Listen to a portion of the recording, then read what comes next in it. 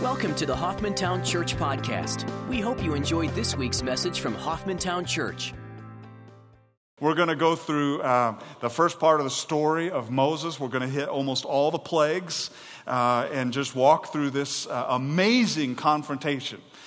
God is above all. Do you believe that? He's the King of Kings and He's the Lord of Lords. He is over everything. Amen? The question is, do we really believe that? We say that, and it's easy to do so on a Sunday morning, perhaps. But in the midst of our lives, in the midst of all the things that we go through, in the midst of all of our circumstances, our trials and tribulations, do we rejoice in the fact, and do we absolutely believe, and are we absolutely certain that the Lord is in control of everything? I mean, that is something that we have got to be confronted with on a continuous basis. And when I say confronted, I mean 2x4 slap across the forehead kind of moments. Because sometimes we get in the midst of circumstances and we somehow think that God fell off His throne, or that the Lord woke up, or that He didn't wake up. Somehow we forget that God is moving in a way, not only in our own lives, but through this entire world in order to accomplish His word. And we can see this in the story of Moses and the story of the rise of Israel. We can see it in what we looked at with Joseph. And just to recap Joseph, God sent a famine. God placed Joseph second in command over all of Egypt, gave him the wisdom to understand what was going to happen. There was going to be 7 years of plenty, 7 years of famine. He put a plan together, obviously inspired by the Lord. And in the midst of it, all the wealth from that area became Pharaoh's. Jacob and his family, about 70 people, came down to Egypt and they lived there. The Lord told Jacob, it's okay, you're going to go down there for a time. I'm going to turn you into a great nation and I'm going to bring you back into the land that I've promised you. And so Jacob with his family went down to Egypt. They landed in the land of Goshen because they were cattle herders, they were sheep herders. They dealt with livestock, and so this was an area of plenty for them. And God began to multiply them. What's amazing is that as we look at this next week, when God took them out of the land of Egypt, He gave them all the wealth of Egypt. You don't think God is in control? You don't think the Lord knows how to give, that the Lord knows how to raise up, that the Lord knows how to put down, that the Lord is sovereign, that the Lord is at work all around us, that the nations are in His hands, and that He's absolutely in control of not only my life, your life, all the circumstances, but this entire world and what is taking place. It's amazing to watch. In this story that we have of Moses, we see God at work, God raising up, God confronting, God putting down, God fulfilling promises. And what a blessing as believers to know that each and every day we have the privilege of walking with Him. Man, if that doesn't get you fired up today, folks, wake up. I'm not sure what to do. I know it's post-Easter, but come on. We have a God that's with us. And in the midst of our lives, no matter what happens, we can walk with Him. And we can experience Him. We can grow in Him. We can learn more of Him. And He's absolutely in control because He's the King of Kings and He's the Lord of Lords. David in the Psalms says this in Psalms 136. He says, give thanks to the Lord for He's good. For His loving kindness is everlasting. Give thanks to the God of gods. For His loving kindness is everlasting. Give thanks to the Lord of lords. For His loving kindness is everlasting. Or Paul to Timothy in 1 Timothy chapter 6, verses 15 and following, he says, which He will bring about, speaking of the Lord Jesus Christ, at the proper time. He who is the blessed and only sovereign, the King of Kings and Lord of Lords, who alone possesses immortality and dwells in unapproachable light, whom no man has seen or can see, to Him be honor and eternal dominion. Amen. Or John in Revelation 19:16, where he says, on His robe and on His thighs, speaking of the Lord Jesus Christ, He has a name written, King of Kings and Lord of Lords. Man, He's over it all, folks. We celebrate the resurrection, and it's not just one day that we do so. We celebrate it every day because the Lord is above all. He is the King. He's sovereign. There's nothing that escapes his attention, his notice. There's nothing that is outside of his control, including all the details of our individual lives. What a beautiful truth that is, folks, to rest in an almighty, all-loving, all-powerful King who condescended to come to this earth, to go to the cross, so that we, by believing in him, might have everlasting life. Amen? Praise the Lord, right? Joseph dies. Jacob dies. And when we look at what's going on at the very beginning of Exodus, yes, we're out of Genesis. Don't worry, we'll get through this, folks. I guarantee you, if you're reading through this verse by verse and you're following, we're gonna get this. Exodus chapters 1 and 2 are phenomenal because they deal with the birth of Moses. And Exodus 1:8 really is a key verse in this. He says, "Now a new king arose over Egypt who did not know Joseph." Joseph and all that he had done, God had used him in a profound way. Pharaoh was enriched as a result of all that had taken place. And now a new Pharaoh, a new king, rises up in power over Egypt years later. And he does not remember, he does not know Joseph. We're going to look at three things. First of all, a cause. Secondly, a calling. And lastly, a confrontation. A cause, a calling, and a confrontation. Joseph is gone. Pharaoh does not remember him. And now we have a new time. We have a new situation.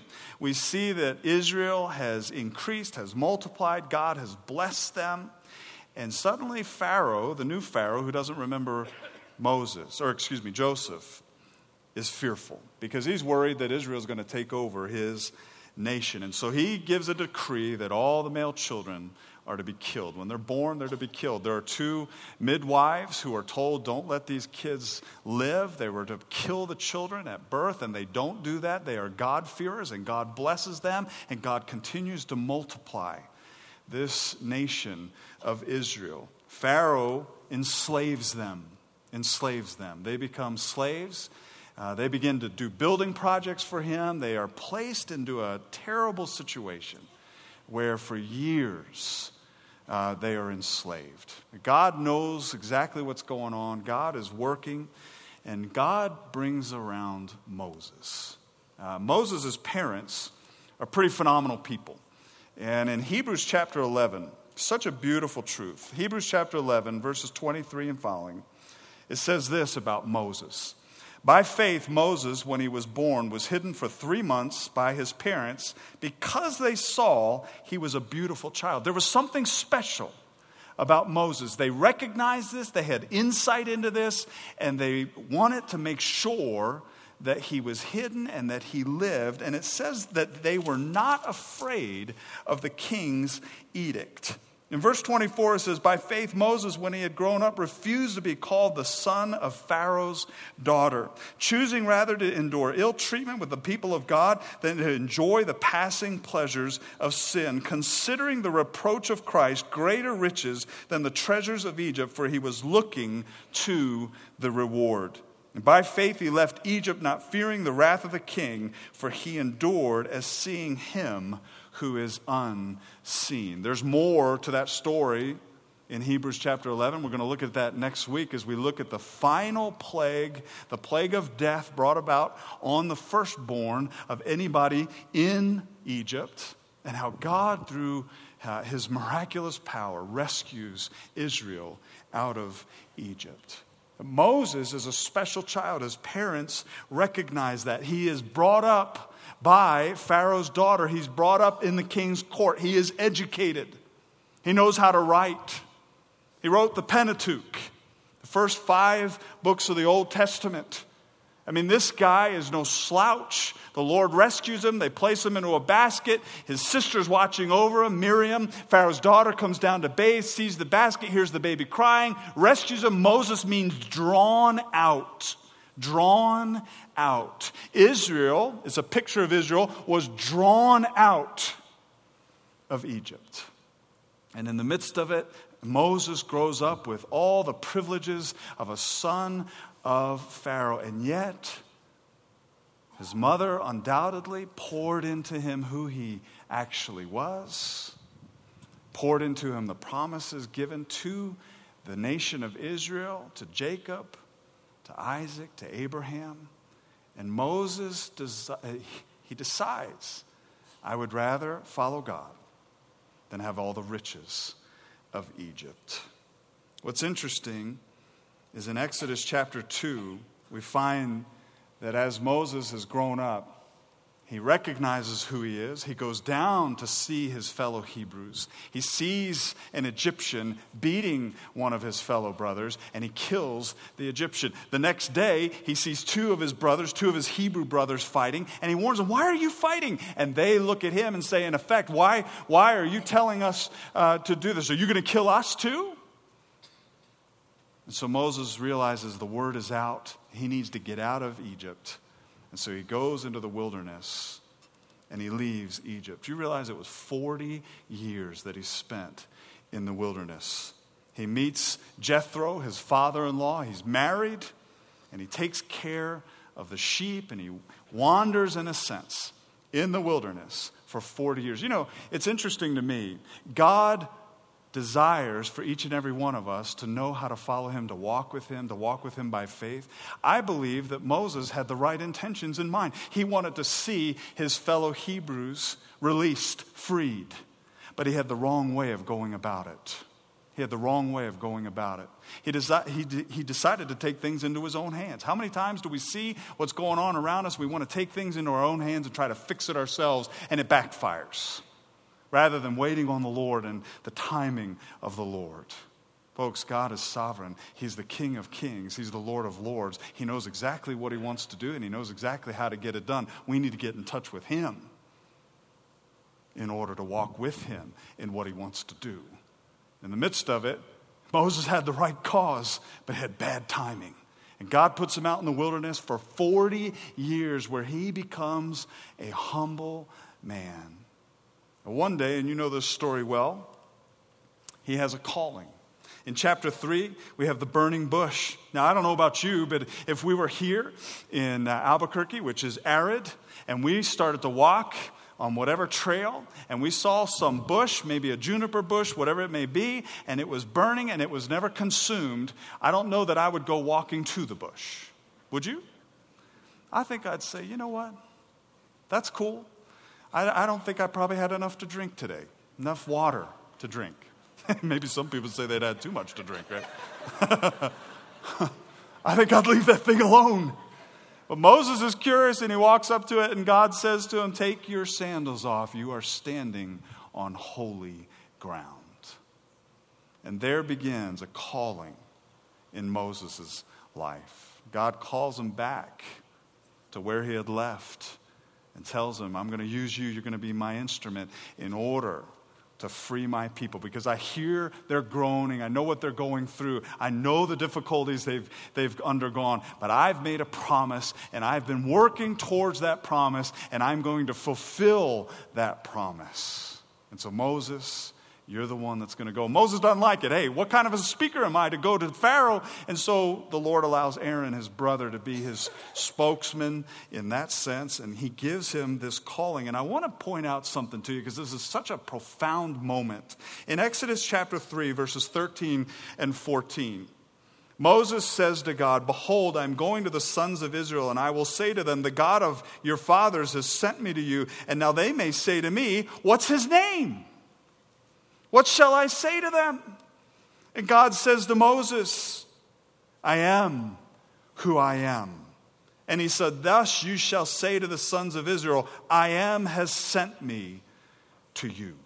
Wow. Folks, you realize what that means? I am who I am. I am the I am. I am the self-existent one. I am the eternal one. And the picture is very clear. The picture is, in effect, you tell those people that whatever they need, I am. And it's not just whatever they need, I am. It's that I am capable of accomplishing for them whatever their need may be. Do you realize that the Gospel of John, he says 8 different times, I am the bread of life. I am the living water. I am the resurrection and the life. The great I am statements. This is God. This is a holy God who is able to meet us right where we are, no matter what we need. He is able to accomplish that and to be for us whatever it is that is necessary in our lives. What are you struggling with today? Because He is the I am. Do you realize that in Christ Jesus, we have every blessing in the heavenly places given to us in Christ Jesus? So the great I am has not only provided Himself for us and not only invites us to join Him in what He alone can do, but the great I am has fulfilled everything that is necessary for us. Folks, what are you going through today? What is it that you're struggling with? What is it that you're facing that's way over your head but still under His feet? Do you realize that Jesus Christ is the great I am? He's the self-existent one, that whatever it is that you need, He alone is able in the midst of it to meet you where you are. Can you imagine the nation of Israel enslaved, having no hope, having been given promises that for years they hoped in, but now becoming desperate? And Moses has God come to him through a burning bush, say, I'm going to send you back. And Moses says, if I go back and I tell them God sent me, who am I supposed to say is your name? And God says to him, tell them I am has sent you. Man, folks, I don't know about you, but there's times where I get way over my head in things. Don't you? Don't you get frustrated? Don't you get down? Aren't there moments where you're wondering, Lord, how's this going to work? God loves to put us in box canyons. We're going to look at that next week. He loves to place us in situations where it's obviously not of us, but it's all of Him. And in the midst of that, are we learning to trust Him? Are we learning to walk with Him? Do we recognize that He is the I am? Well, there's a cause and there's a calling. Moses is called back to Egypt in order to help in the midst of God's work of freeing the Israelites. In chapter 4, chapter 5, and chapter 6, we have all these different circumstances taking place where Moses goes back to the land of Egypt with Aaron, meets with the elders, and he begins to confront Pharaoh. In the midst of that, Pharaoh mocks them and basically tells the people of Israel, you're just lazy. You're just lazy. We've been giving you straw in order to make these bricks. Well, we're not going to give you the straw anymore, but the quota for your bricks are going to be the same. And so there's a massive test here for the nation of Israel. Are they going to believe God? Are they going to believe His promises? Are they going to believe His servant Moses that God wants to free them? Or are they going to look at the mighty power of Pharaoh?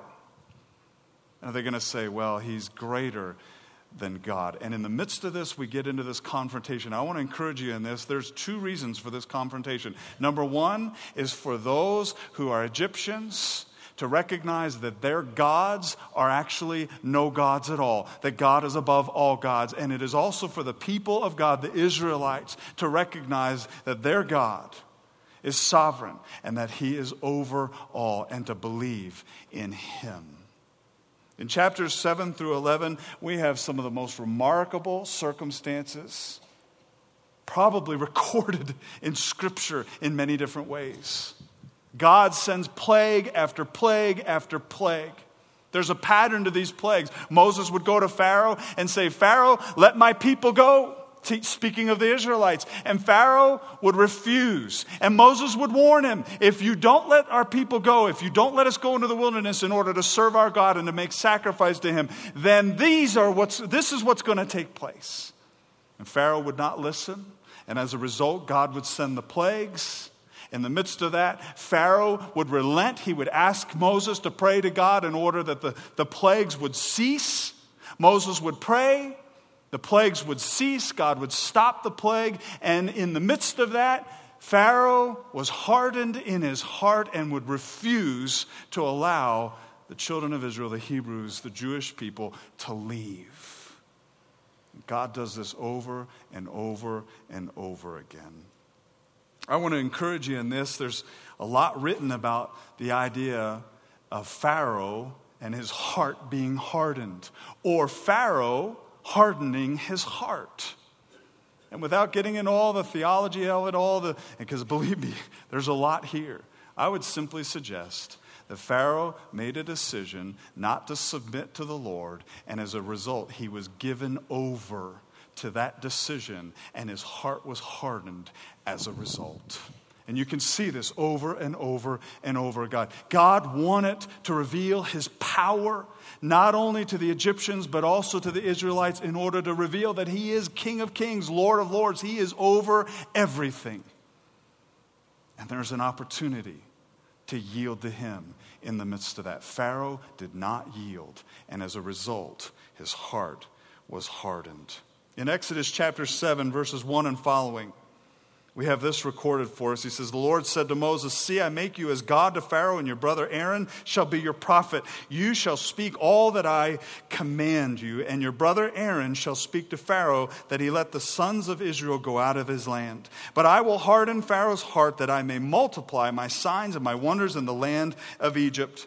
When Pharaoh does not listen to you, then I will lay my hand on Egypt and bring out my hosts, my people, the sons of Israel, from the land of Egypt by great judgments. The Egyptians shall know that I am the Lord when I stretch out my hand on Egypt and bring out the sons of Israel from their midst. So Moses and Aaron did it as the Lord commanded them. Thus they did.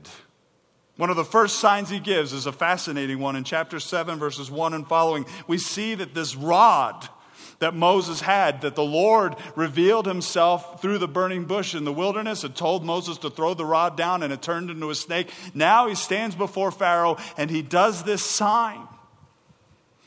The interesting thing is that the magicians of Pharaoh, the magicians of Egypt, were able to duplicate that sign. Obviously, satanic counterfeit.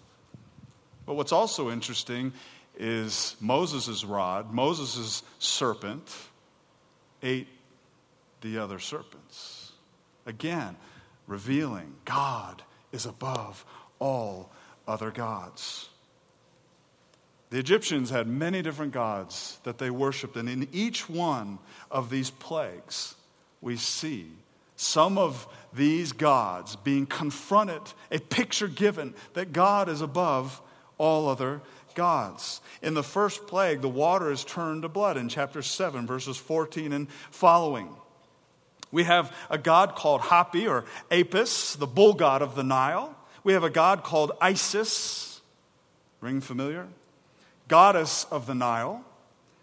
Khnum, ram god, guardian of the Nile. Well, the water's turned to blood. In verse 21, we learn that the fish die. All the drinking water from the Nile, even the pools, even the pots are turned to blood and become foul. Devastation everywhere. Yet the magicians were able to reduplicate this, and as a result, Pharaoh turns, goes to his home, and doesn't even pay attention. In chapter 8, verse 1 and following, here come the frogs. Now, I don't know about you, but amphibians are not my favorite creatures. Anybody else with me on that? I owned a boa constrictor one time, and now I'm a little older, a little hopefully wiser, and I'm thinking, what in the world did I do that for? You know? Frogs are slimy, disgusting creatures. I'm sorry for those of you who like them. Frogs everywhere. Everywhere. Heket, the goddess of birth, was a goddess that was depicted with a frog head. Here comes the frogs. Bible says that they came into the ovens. They came into the kneading bowls. You know, when they're mixing their flour in order to make bread, there's frogs. I can hear all the Egyptian women now.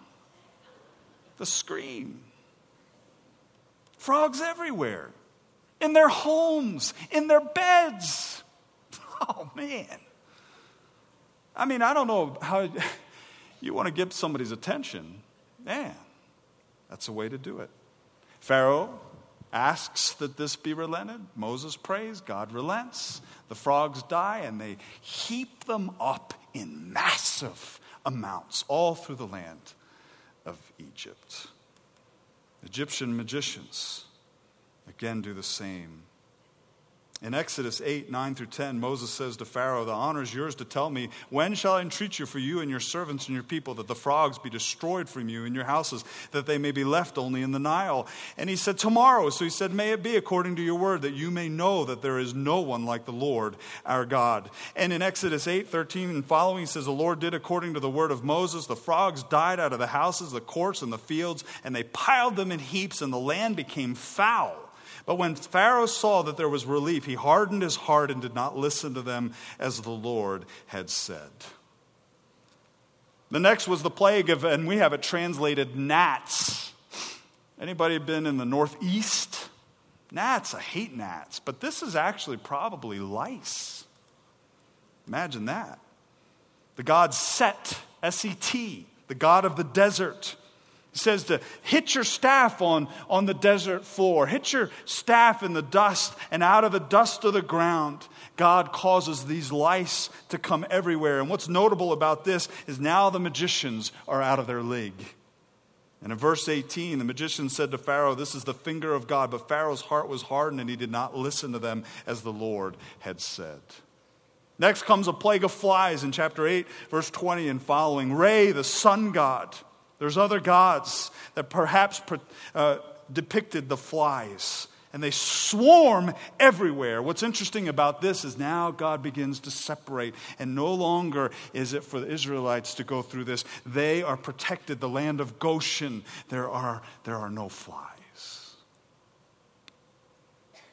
Exodus chapter 8, verses 31 and following, "The Lord did as Moses asked and removed the swarms of flies from Pharaoh, from his servants, from his people, and not one remained. But Pharaoh hardened his heart this time also, and he did not let the people go." Next, it's the livestock.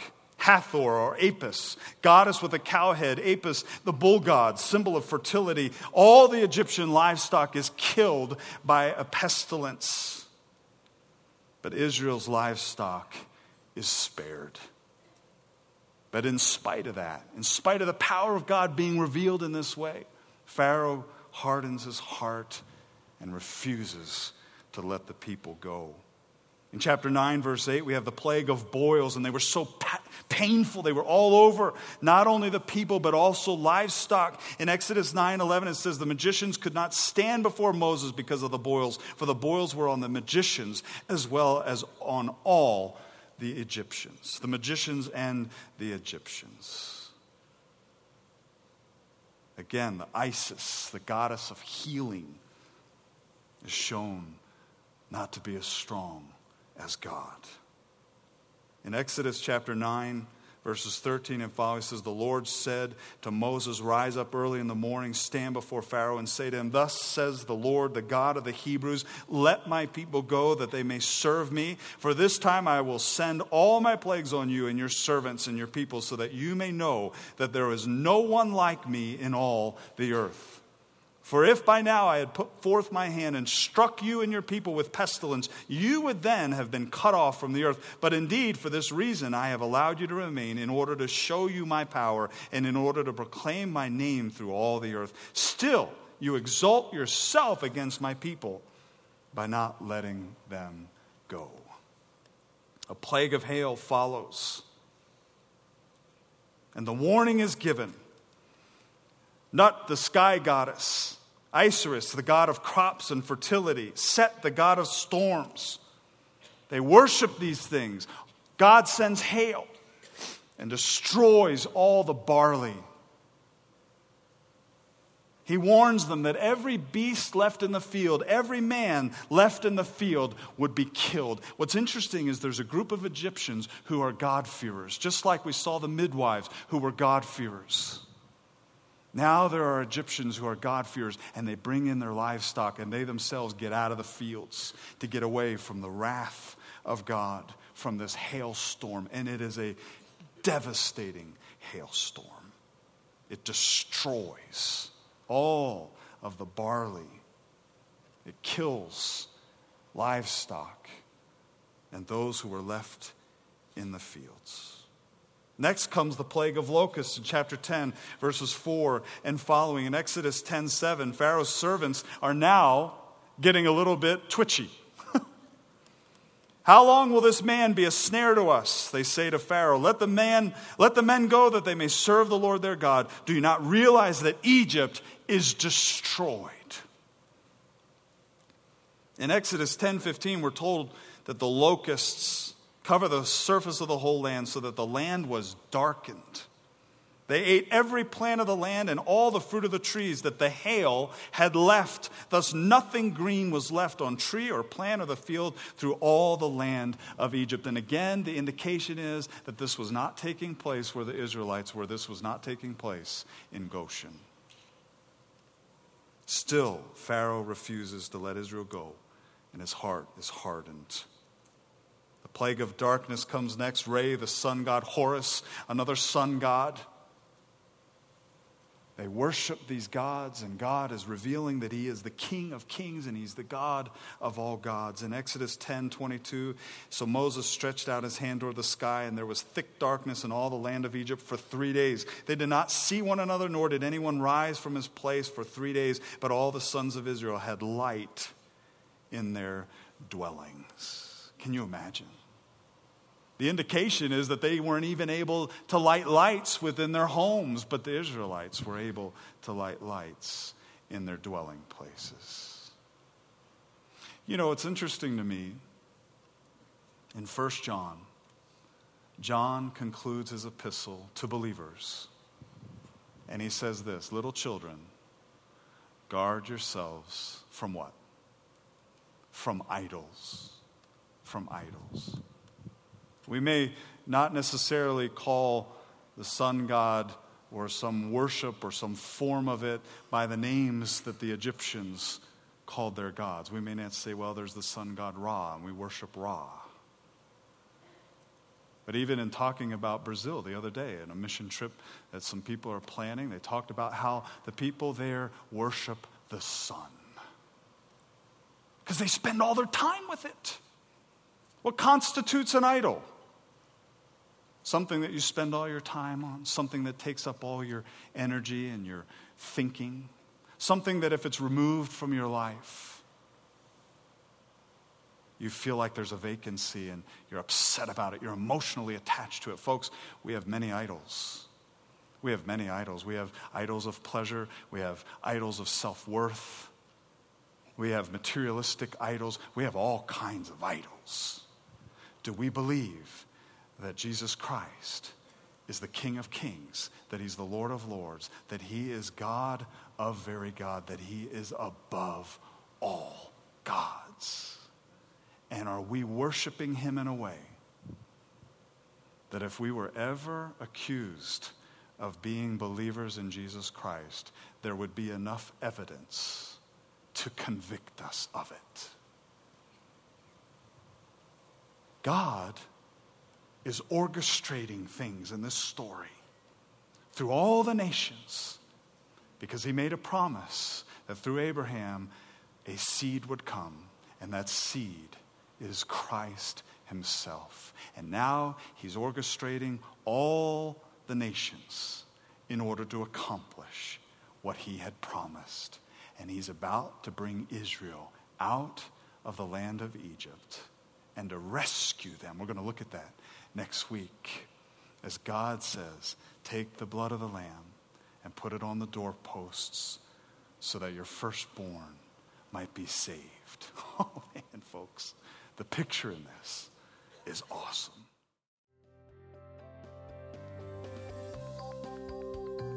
Thanks for listening to the Hoffmantown Church Podcast. We'd love to hear how God is working in your life. Everyone has a story. Please tell us yours. Visit www.hoffmantown.org and click on the Tell Us Your God Story link on the homepage to share yours with us. Thanks for listening to our podcast, and we hope you will join us next week.